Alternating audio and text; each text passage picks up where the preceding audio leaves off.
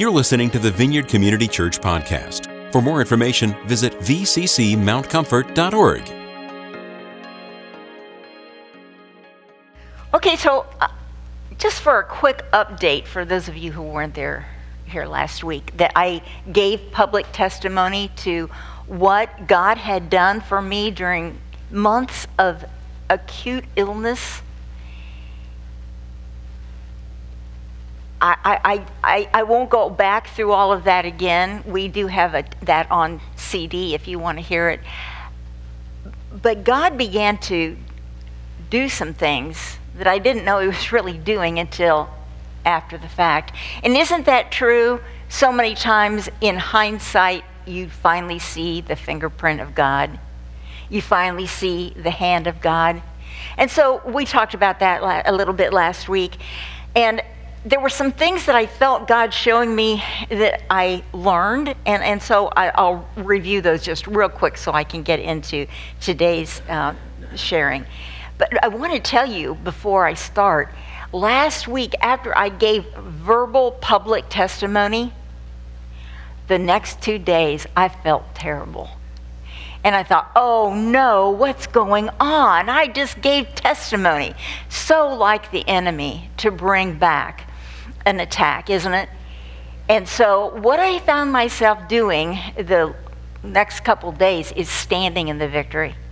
I knew the victory had been won. I knew Jesus had touched me. I had given proclamation and declaration of that publicly. And by golly, I had to stand on that the next couple of days. I had to say, Jesus, you did touch me. You are the victor. Nothing formed against me is going to prosper against you in me. Nothing is more powerful in the world than you in me. And I just had to kind of declare that over those next few days. And that is standing in the victory. You know, my mind wanted to run to, oh no, am I getting sick again? Oh, I just gave testimony. I can't get sick. That is not good thinking. We must stand in the victory that God has given us. And isn't that true in our faith as well? So many times things come against us and we have to stand in what we know. What do we know? We know God is God. We know His Son Jesus left His godness in the heavens, came to the earth as a man, suffered as a man, died as a man, but was resurrected. And by that death and the spilling of His blood, we are forgiven. We are reconciled back to the Father. Those are the things we know. Those are the things we can always stand on when the enemy brings an attack. So start with what you know and then go on from there.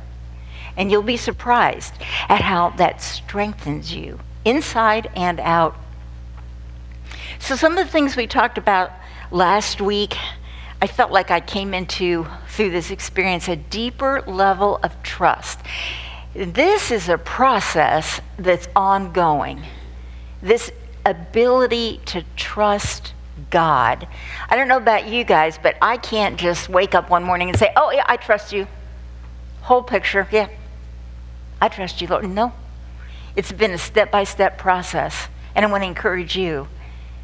Maybe you're trusting Him for this and you're really walking in it. And it's good and it's sweet. And then something else comes along and you wonder where your trust is. So God uses that as an opportunity to build more trust in that area. So maybe the relationship healed. Now your finances need a touch. Now your grandmother who is ill needs a touch. And so trust is built through each circumstance. It becomes a situation where we learn to give God more and more of our trust. So I felt like there was a deeper level of trust and peace and rest. I was really having to rest during this time so I could recuperate. I couldn't pray, oh God, heal me, and be running around like a chicken with my head cut off. But I had to rest, be quiet, and receive what He was doing on the inside of me. And then we talked last week about waiting on the Lord. We must allow the processes of God in our circumstance to play out, to allow the Lord to bring His purposes through the circumstance to fruition, to completion. We can't rush those things because God wants time. And so we talked about that a little bit. We want to allow, bless you, we want to allow God the opportunity to come to His full potential in and through a situation. So we don't want to hurry God. We don't want to get ahead of Him. Don't want to get ahead of what He's doing. We want to allow His good sovereignty to be demonstrated. Sometimes we don't see that right away, do we? I know when the tornado hit Mike and I's home in 2006, man, the next morning, I didn't see God's good sovereignty other than, well, I should say Mike and I were still alive. But it took time. Brenda and Kevin got hit that same day. It took time for God's goodness to be born out of that tragedy. So that kind of catches you up on what we talked about last week. So this is the point I left out.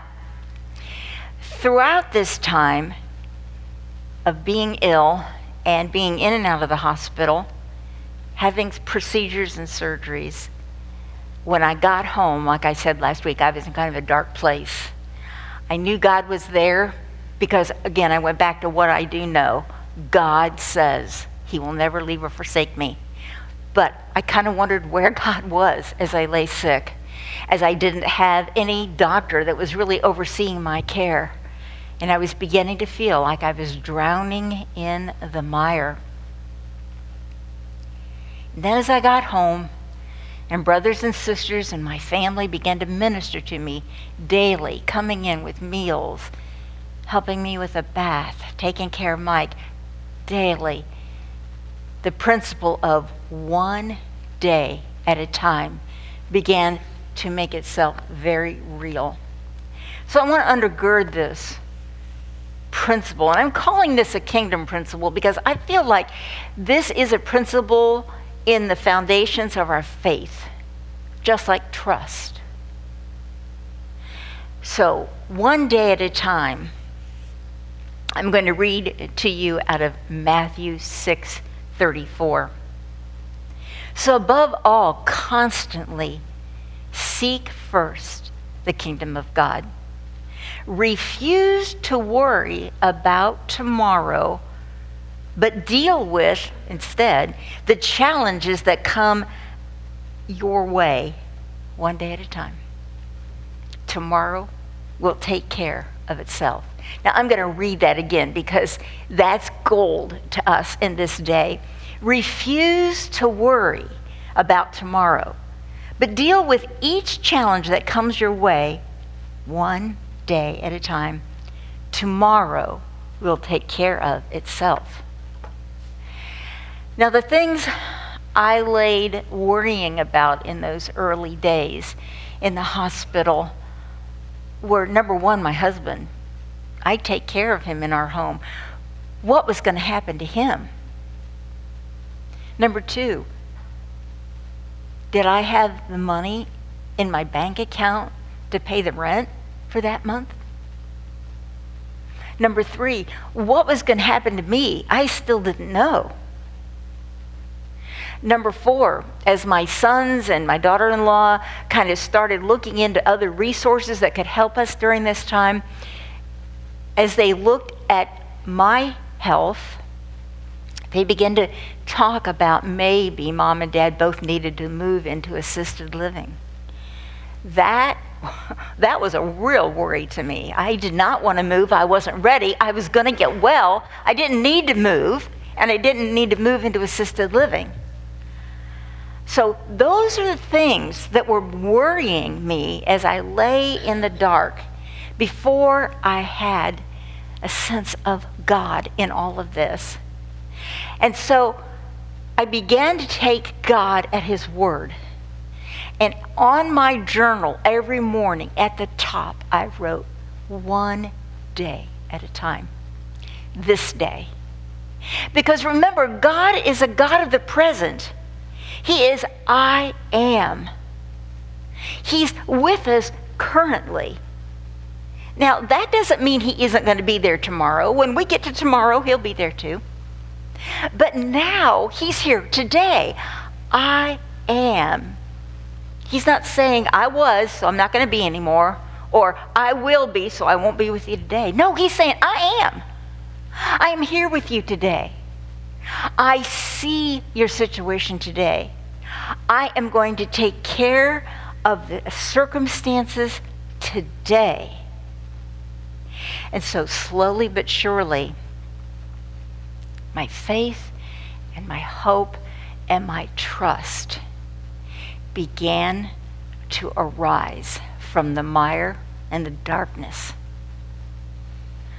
One day at a time. Today. Say that with me. One day at a time. Today. One more time. One day at a time. Today. Yes. And I think that as we learn to walk this way, the peace of God and the rest of God began to be more real to us. And so that's another thing I'm learning in all of this, is to tap into that quietude, that shalom of God, the peace, the well-being of God, takes this principle one day at a time, because worry and anxiety and stress for the days to come rob us of the energy and the resources that God wants to pour into us for today.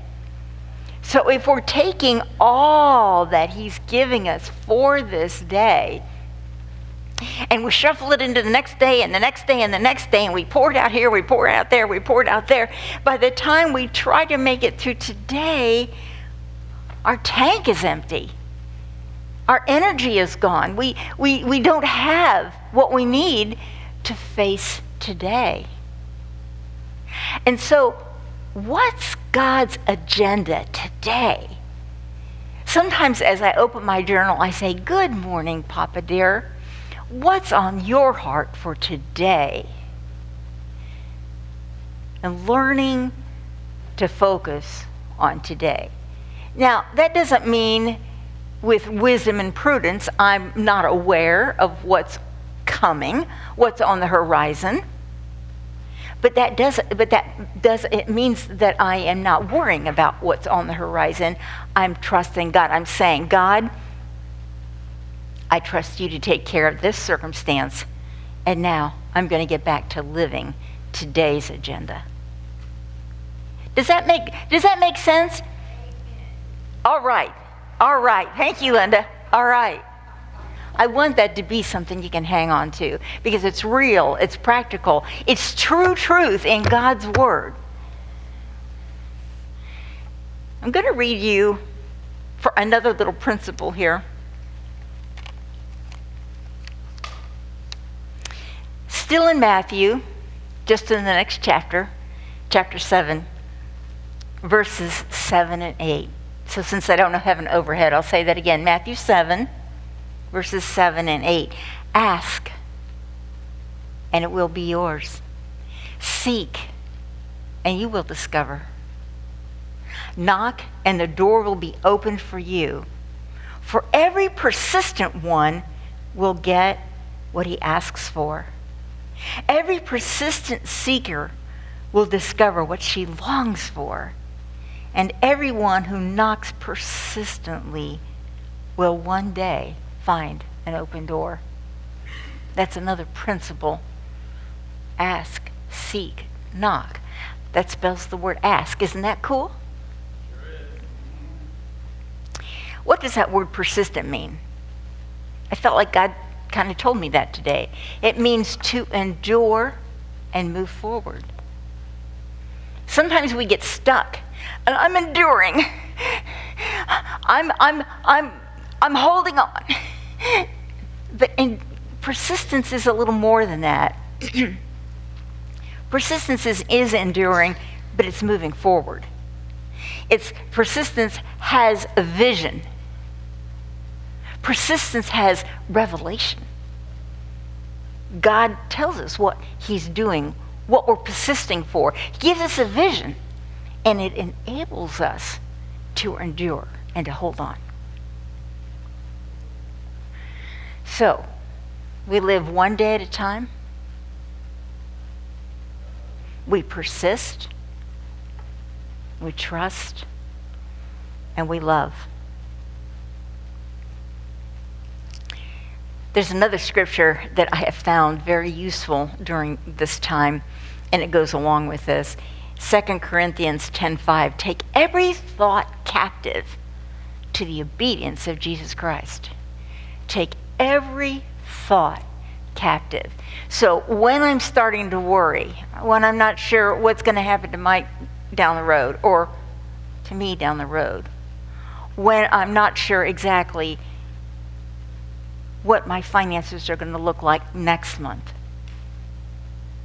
I've got to take those thoughts, and again, like I said earlier, I've got to declare back to God what I already know. That his righteous are never forsaken, and nor do they beg for bread. He is with me. He loves me.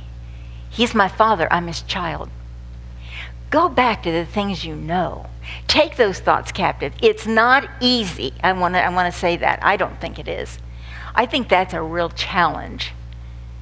But cry out to God for grace.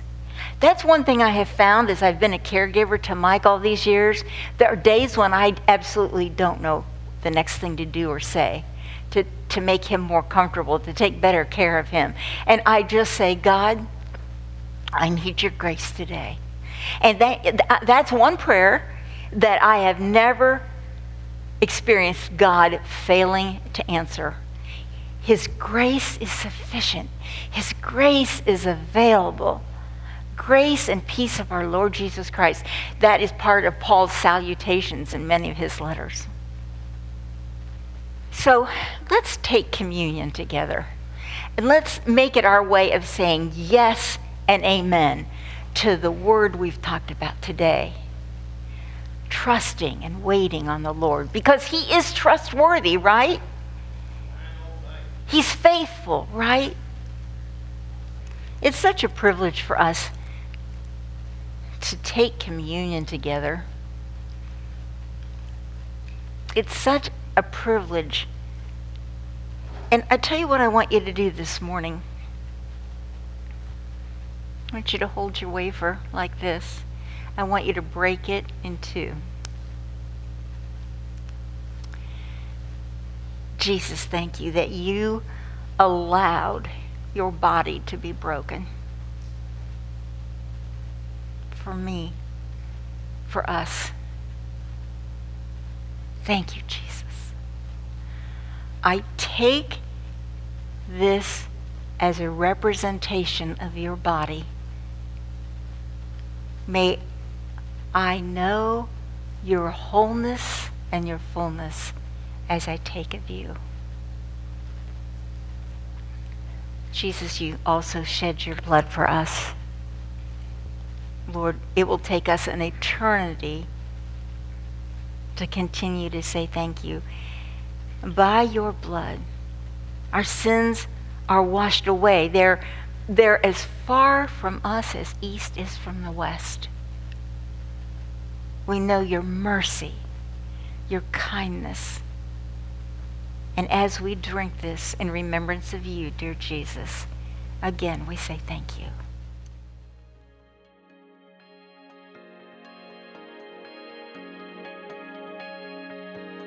Thanks for listening to this week's podcast. To receive more audio content from the Vineyard, click the subscribe button in iTunes.